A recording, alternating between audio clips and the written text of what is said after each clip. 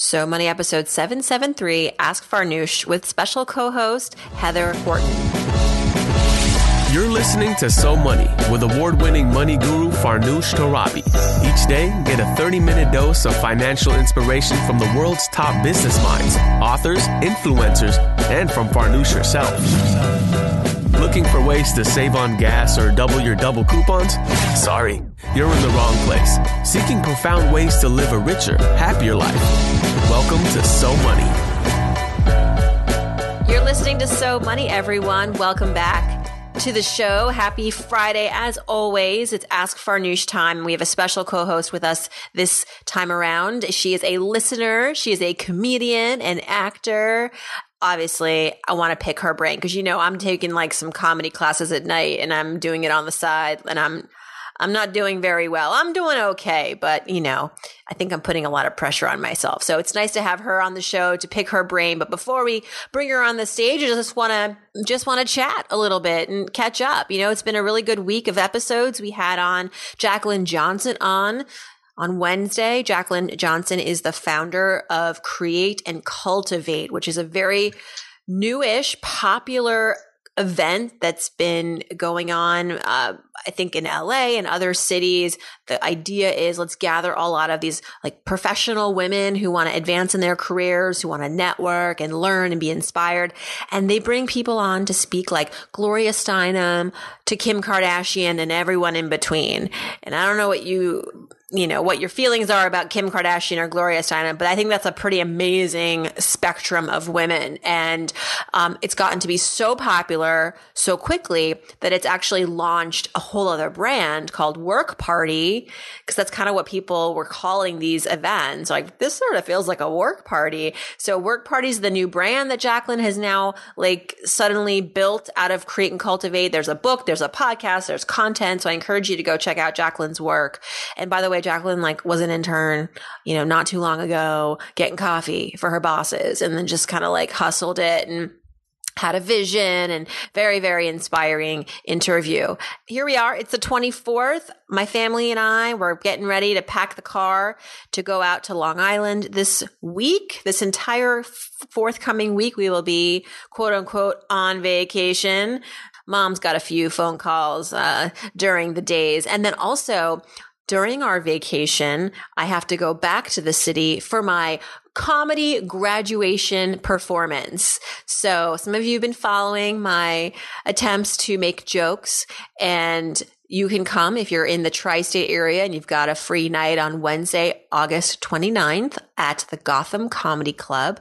I will be there along with my fellow classmates doing our best our acts, so to speak. We've been practicing. We've been kind of trying to rearrange our jokes. We've been getting a lot of feedback from our teachers and our classmates. So 5 minutes, make it or break it.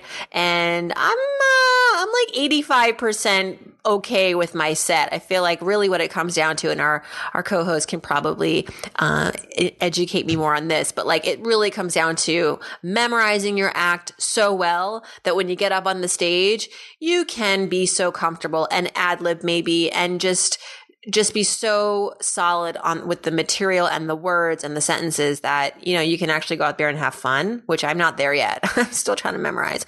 All right. So that's Wednesday, August 29th at Gotham Comedy Club in New York. If you are interested, you can go to the website, gothamcomedy.com, and book your ticket. It's a 2-drink minimum, but you can also order chocolate milk if that is your thing. All right, let's transition now to the So Money questions and our So Money co-host, Ask Farnoosh co-host rather, Heather Horton. Heather, welcome.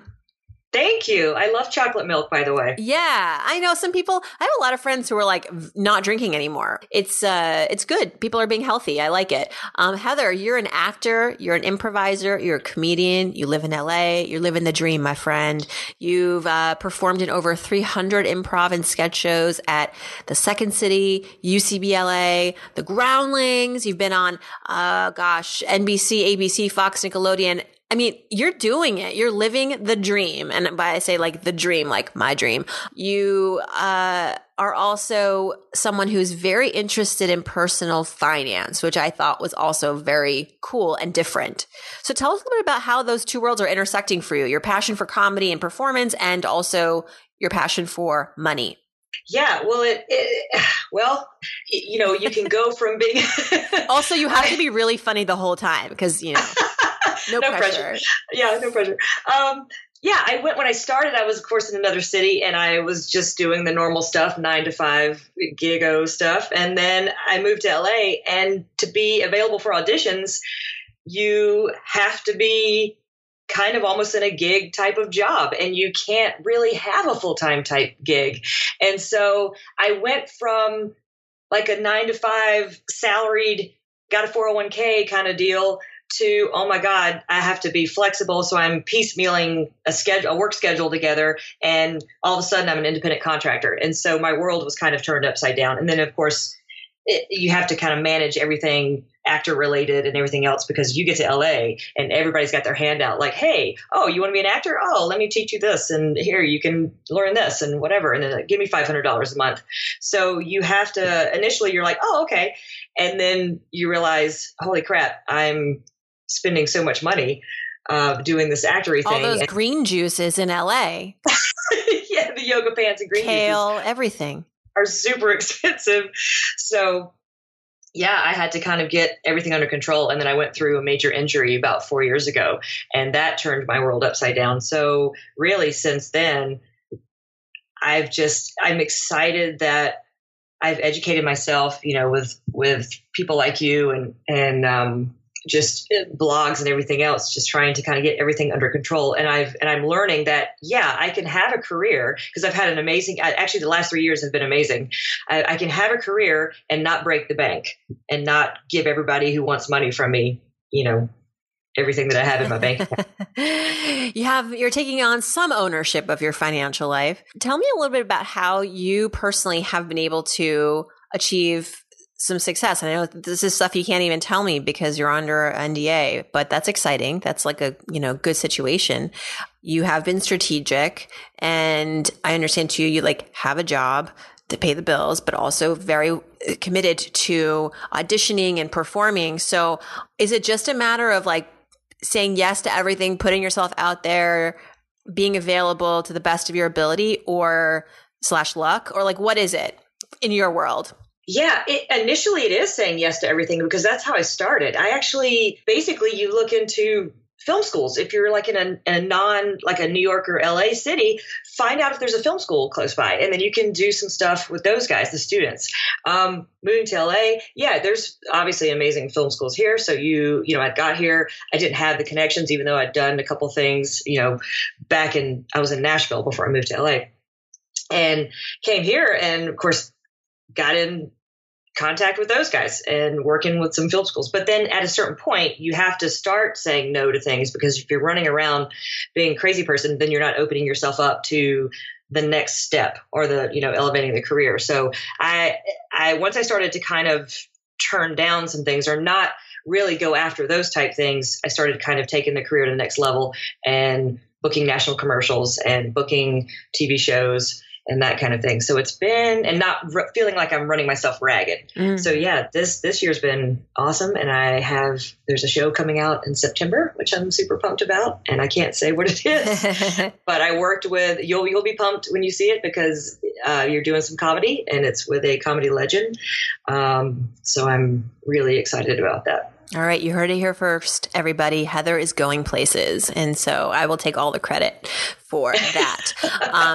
Really excited to have you on this show in particular, because we do have some questions about things like negotiating your salary, dealing with employers who want to learn what your current salary is in order to then give you an offer. And I know you're in California, and I think they just passed a law where that's a no. You can't do that anymore.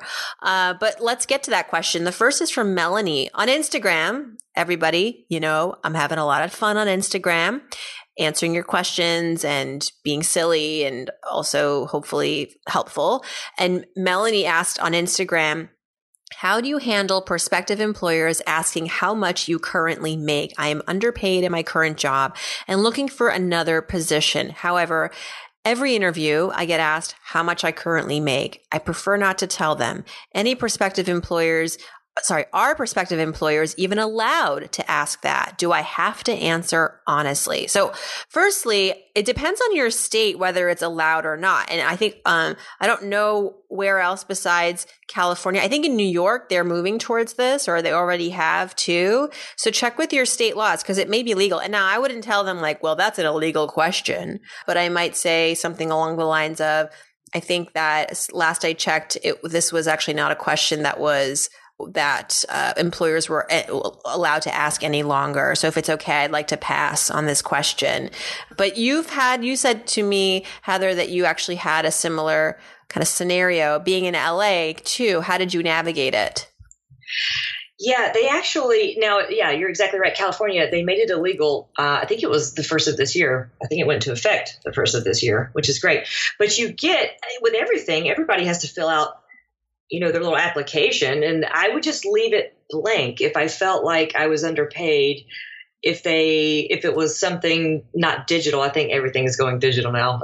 Everything, which is not a horrible thing, but they won't let you go to the next section if you don't fill it out. But yeah, if it's a paper application, you can leave it blank. You don't have to fill it in if they bring that up, and then you can discuss it in the interview, and you can kind of pivot the question and say, well, I'm looking to actually make this and blah, blah, blah, whatever. But yeah, I mean, this was, I'm glad that California kind of took that step, to be honest with you, especially with the pay gap. Mm-hmm. Yeah, it's a really hard thing I hate this question. I just think it's such a cop-out when employers do this. It's mostly because they want to not overpay you.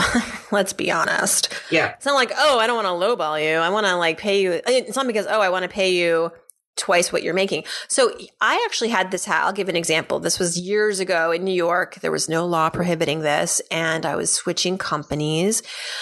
And I also felt like, Melanie, I was being underpaid at my company. And so before I started interviewing elsewhere, I went to HR and I asked for my salary band. And I said, okay, so I'm making $45,000 a year and my role is producer. So what is the budget that the company has set aside for this position, starting with the least amount of money to the highest amount of money? That's the band or the range, so to speak. And a lot of companies have this information. You are completely privy to it.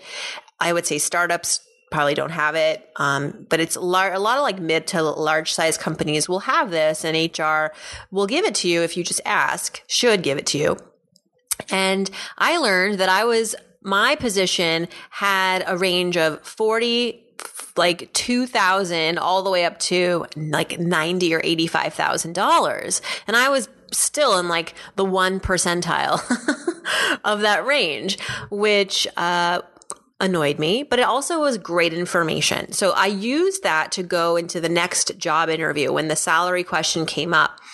And they said, they didn't say how much are you making, but they said something like, how much would you like to make, for this position? What are you thinking?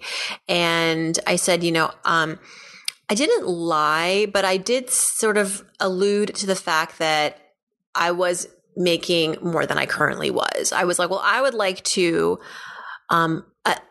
close to double what I'm making. And so I would like to make $100,000. And they said, well, that's more than what we budgeted for, but how about 85? And then I said, I don't know. And then they said, well, okay, we'll give you 85, and then in 6 months, we can revisit your salary. And I said, how about we make it 90 and I won't bother you in 6 months? Because we all know that's also a cop-out. They don't want to talk to you in 6 months. You're still new at the job. So I said, let's do 90 and then we'll talk like, not in 6 months. Like we'll just call it a day. We'll do a handshake deal. And that's how I got nearly doubled my salary. And I wouldn't have had that kind of sort of chutzpah to ask for it because if I had not gone to HR and known like what I was actually worth, like, okay, the salary band, wherever you fall on it, it doesn't mean that is what you're worth. What your potential is the highest on that salary, is the highest number on that salary range, according to me. That's how I felt. I was like, I'm working like I should be making $80,000, $90,000 a year, but I'm only getting paid this much. And I had asked for raises. I felt like I had delivered a lot of value. So I went to the next job interview saying, I want to, make 100K because I think that's what I should make. And I knew I knew that wasn't going to be a preposterous ask because I knew that's like what the market had budgeted for, at least at my company. So, I would say, Melanie, to say this is the script.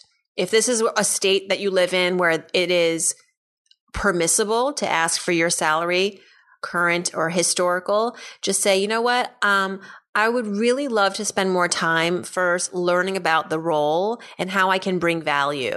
What you say, like the job that I'm doing now, it's not on par with necessarily all the things that I would be doing here. So I think to share my salary with you currently, it's going to not be a viable reference point because I'm not going from apples to apples, right? What do you think? You think that's like a fair statement, Heather? Oh, yeah, absolutely. We tend to undervalue ourselves, women, and just in general, when we're asking for salary. So, yeah, I absolutely think that would be the right thing to do. But be as honest as possible. And you'll read a ton of articles on this, I'm sure, if you Google like salary negotiations. And every article I've read is like, just defer answering this question until you're basically cornered. And here's the thing, if you lag and you don't answer this question until like your third interview, your fourth interview, that's great because at that point, the company is really invested in you as well. They've been taking time out of their day to interview you. You're clearly the hot candidate. So throw out the number that you want to make and, make sure it's backed up and justified. Don't just like throw out a random number, but like go to your HR department, ask for salary range, talk to friends who have jobs that are in this industry who might have a sense of what that position would go for. So you have some context. Good luck. Think about the security Fortune 500 companies use. They need to know police are going to be on the scene immediately. This is exactly the kind of security you get with SimpliSafe. If there's a break-in, they use real video evidence to give police an eyewitness account of the crime. And that means police dispatch up to 350% faster than for a normal burglar alarm. With SimpliSafe, you get comprehensive protection for your home. Outdoor cameras and doorbells alert you to anyone approaching your house.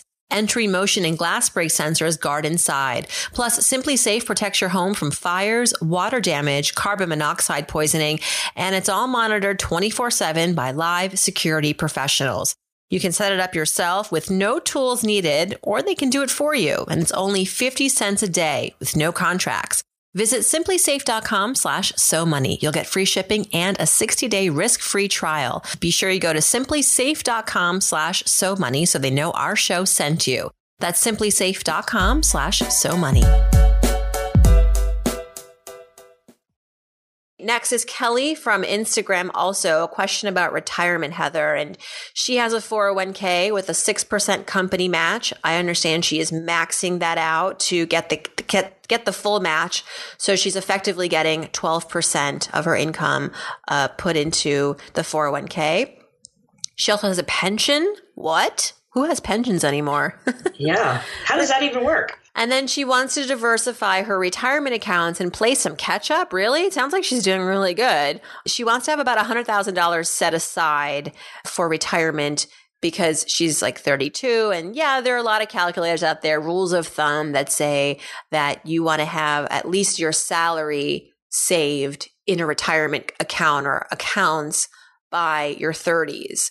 So assuming that's what her salary is, I guess that's what's kind of putting the pressure on her. But I would say, Kelly, like, stay the course. I mean, you're doing really well. She asked, should she open up an IRA, a Roth or a traditional? She's like worried that she's going to not qualify for the Roth soon because she's going to start making too much money, like over $120,000, which is going to cap you out of that. If you do want to diversify, let's say your tax exposure in retirement, a Roth IRA may not be a bad move since your 401k has different tax benefits. A Roth works kind of in the opposite direction. A Roth, you don't get the tax deduction today, but you get to withdraw the money in retirement tax free. And so do that. Maybe take out a Roth, invest to the max you can this year, which is $5,500. And then next year, if your salary increases, then call it a day with the Roth. At least you've got 5,500 in it, and that can continue to grow if it's still invested. So, but I mean, I don't know how much. I wish she had told me how much she currently has in total saved. With the 401k, she's doing the best she can do. If she likes the 401k and they have some good investments that are low fee, like index funds or ETFs, then maybe pick a few of those and maybe add a few more percentage points from your salary to it to get to that 100,000 goal. But I don't think you have to make too many crazy moves. What did you do with your 401k when you left your 9 to 5, Heather? My 401k sat there, and then my company, and I didn't know what I was doing at this point. I honestly had no clue.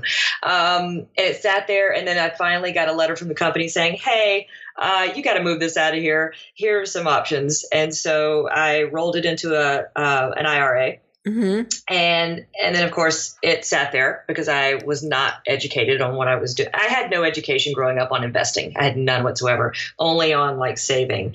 So it wasn't until a couple of years ago that I actually have a Roth now. So that one was rolled into a traditional IRA, and then I started a Roth. So cool. I have both IRAs and a individual brokerage account. So there you go. But Fantastic. Kelly's killing it. Yeah, I really am curious how much Kelly she has. This is my audience, Heather. You included. Like, we're all financial badasses. I mean, yeah, we can definitely get some improvements here and there. But in general, I mean, this is fantastic. I love the way that she also asked the question. Like, she's telling me all the things that she's already done so that I can not give her, repetitive advice.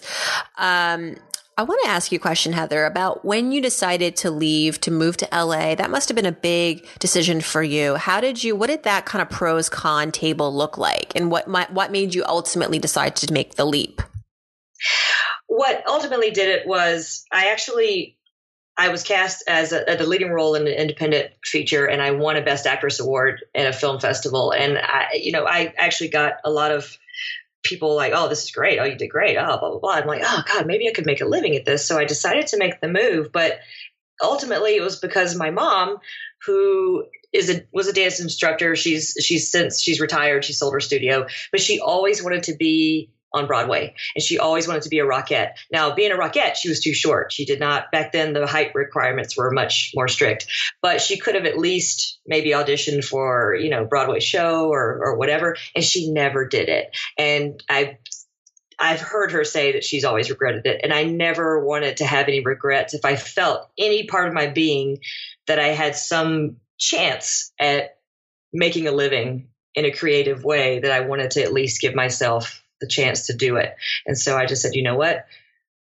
Got to do it. Let's roll with it. And my right brain and my left brains fight constantly, and I'm a planner. So I kind of planned out when the move was going to happen and saved up the money and kind of went from there. Wow. And so financially, did you feel like you had to be in a certain place before you could make the move? What made you confident that you could figure things out money-wise?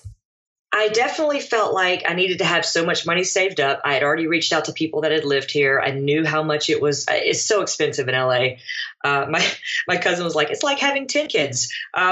It's ridiculous. Not just one kid. Every people are like, oh, I have a kid. It's so expensive. Oh, it's like having 10 kids living in LA.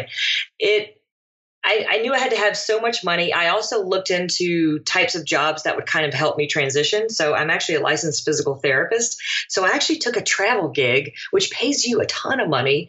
So that actually paid for my moving expenses. So I took a contract gig for like 3 months, and they give you a crazy ton of money up front. And I worked at this skilled nursing facility for like 3 months. First 3 months I got here, and I just used that time to get settled in, get the lay of the land, tootle about, look for improv theaters, comedy stuff, that kind of stuff. So yeah, it was a little planning. That's smart. I love that. Well, you mentioned earlier that you're listening to or tapping some other financial resources. Can you share some of the others that you like? Yeah, there's podcasts, there's blogs. I like, Mr. Money Mustache. I like that guy. I like Paula Pant, which I believe you're friends with. And the guys over at Stacking Benjamins have been helpful, I think. and Magnify Money. I mean, the Penny Hoarder. I'm just throwing out a whole bunch of stuff. I just posted a video, or rather a picture of me and Mr. Stash on Instagram this week or earlier this month. And as a throwback to my financially fit videos I did for Yahoo Finance. I don't know how long you've been following me, Heather, but I've been around the block. And years ago, I hosted a financial video series for Yahoo, and I actually got the chance to visit Mr. Money Mustache at his house in Colorado, spend like a day and a half with him. Pretty cool. He's a great family. I love his wife. So a really quickie question from Michelle on Instagram, who's been a longtime listener. Thank you, Michelle, for submitting a question and for being a subscriber to So Money. She's got 2 boys in high school. And so her question is it too late to start a 529 plan for them? Well, it's never too late to start a 529 plan. There's no deadline. Ideally you would start one as soon as possible to be able to benefit from all that compound interest. And also depending on the state that you open up this plan in, that you might be able to also benefit from some tax breaks. I know in New York, there are some tax advantages to the New York State 529 plan as for New York residents. And so, it's really about what your goals are with this 529, and also realizing that the money that you're investing in the 529, it's not going to be just invested in like cash or a bond necessarily. It might be also in things like stocks and mutual funds and more aggressive vehicles. And if your kids are just a couple of years away from college, at which point you want to tap that 529, just be sure that whatever money you're investing, it's not too risk exposed, because if the market tanks and then you need this money, you've lost. And so it's better. That's why, again, to have the time to recoup from the volatility in the market. But if you do live in a state where there is a 529 available with some tax benefits, that could be something to definitely consider that, because whether you started it 10 years ago or now, you can still take advantage of those tax breaks, which could save you money. And by the way, 529 plans are the sort of thing where even once your kid enters college, you don't have to use it right away. You could save it to maybe use it just for like senior year or junior year. And at that point, you've got more time to let the investment grow. And you can also transfer the funds over to another beneficiary. If you realize like, oh, one of my sons got a full scholarship. That's amazing. So then you can maybe take that 529 and give it to another relative, or one of you, if you ever wanted to go back to school, or if your child then wanted to go to graduate school. There's some flexibility there, but you can go to collegesavings.org. That's the College Savings Plans Network. We're going to finish off here, Heather, with a question from Megan, also along the lines of career promotion, salaries, how to negotiate a salary during a promotion. So good news, Megan's getting promoted. Congrats. And her company's creating this new position for her. She has done research on salaries for the type of work and level of experience, which is great, but wants to know, do we have any tips on how to negotiate for more in this situation? Anything that she should tell them or put in writing? She says, also, my manager does not have control with regards to salary, so it would have to go past him to HR, which is good to know. So I think if I have anything to say here, and then I'll pass the baton to you, Heather, it's that it's important to find out for everyone out there listening about salary, promotions, things like that. The person you're negotiating with often isn't the one that's going to make the final decision. They're the ones who then have to go and share your case with someone who actually has the authority to decide on the salary. So that's important to know. Your job then, as somebody who wants to make more money, is to make it super easy for your manager to then go and speak on your behalf. So lay it all out. Have your bullet points. You know what? Put it in writing, because that's going to help your middleman here or your middlewoman to then go and advocate for you. If you can make a really compelling case, here's what I've researched. Here's the value that I'm going to bring. At our company, we pay people at similar senior levels this much money. Now, they may not be doing the same exact thing, but this is what the company has previously budgeted for people with this many years of experience, this sort of a senior responsibility. That's all important context. Put it all out there, give it to your middleman manager to then go to HR. And I think the more equipped this person is with data, the more they can feel confident about being your advocate. So that's what I have to say. Heather, did you have a situation like this? I think you said you did earlier. I did. Yeah. I actually, for my physical therapy gig, they created a position for me and I did not go in prepared. So I would say for sure, I hate the word productivity, but there it is. Yeah. Find out what you're, as far as your position, what you're doing for your type of work, show them on paper, like you said, what you can do and get the return for it. And that way they can justify giving you what you want and then go high. Cause then if they come back, they can, that gives you that step down. Oh, okay. Go high. And then they'll be like, oh, we'll give you this. You're like, okay, that would have been fine anyway, but don't come in at that. And then, they kind of go lower than that. So I actually lowballed myself. I went in and said, oh, yeah, I would like this. They were like, okay. They literally just said, okay, right there. And I'm like, crap. Well, yeah. So, yeah, always say like whatever you want to make, add like 10 or 15 or 20%. And that's what you ask for because your employer is expecting a back and forth. But if you go in really low and they're like, okay, you haven't done your job. You didn't go in high enough. Sorry. Well, how is it like negotiating on like in Hollywood, Heather? I mean, we're hearing people like, famous Hollywood women who, oh my gosh, she was making half of what her male co-star was making. I blame the agents. Yes, that is like a big debate. Yeah, definitely it's up to the agents. Now, of course, they may not know what the male, if they don't have the same agent. Now, Sure. If they had the same agent, then that's for sure is an agent problem. If both the leads have the same agent, but if they have different agents, then they're not necessarily talking to each other. So they may not know unless the studio discloses that. But yeah, I think the big thing was on The Crown with Claire Foy, who was brilliant on The Crown. And of course they got, the guy from, oh shoot, what is that?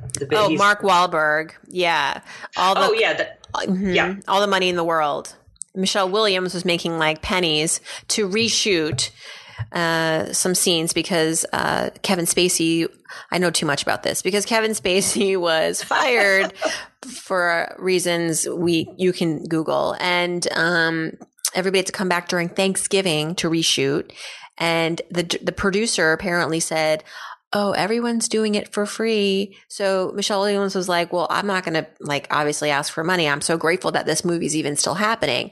Mark Wahlberg was like, I'm not doing this for less than, I think it was like $500,000 or whatever he wanted to do the reshoot. Not to mention he was already paid way more than her for a smaller role in the movie. But honestly, I'm not mad at Mark Wahlberg. I'm not even mad at his agent, because they negotiated what they thought he was worth and they got it. I'm mad at the studio. I'm mad at the producer who saw this coming and knew this. They know everything. They are looking at the budgets all the time, and they didn't go to Michelle and go, hey, you know what? No, because they want to save money too. But so it's very complicated, but it's also not very complicated.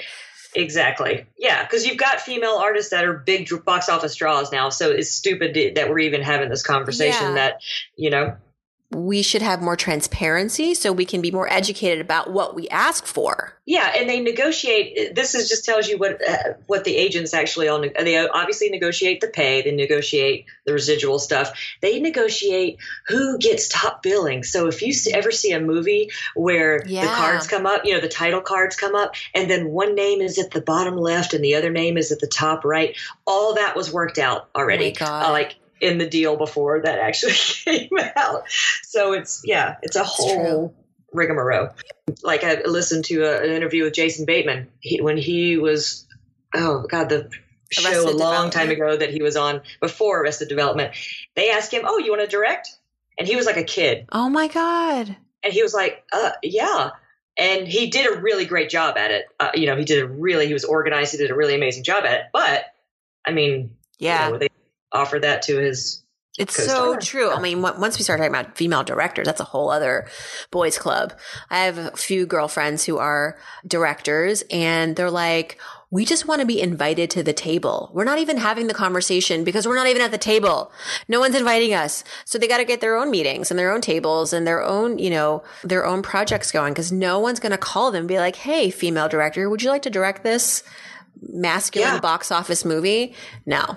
I mean, now it's happening a little bit more because people are getting called out, but I don't think that it's yet the instinct to do that. No, and after Bridesmaids was such a hit, everybody was so excited and feeling and, kind of like, oh, there's hope. This amazing female-driven comedy just tore up the box office. And then they did like some studies like the year or two after Bridesmaids had come out, and they found that it had actually gone the other way. So kind of the boys club in Hollywood had said nope, and they had jerked things back the other way. And actually there were less in every category. So we're kind of working, we have to kind of work against that. And since then, of course, things have come out and been exposed. And so we're, of course, in the Me Too movement. Yeah. We're so happy to have you in Hollywood, Heather. Yay. Hollywood needs more Heathers. Thank you so much for coming on the show, for being a listener and just, being so wonderful and transparent about your story. Congratulations on all your success and forthcoming success. We'll be looking out for you. And everybody, if you'd like to check out Heather's work, heatherhorton.net. We will also put that link on the So Money website. Thanks for tuning in, everyone. And I hope your weekend is so money.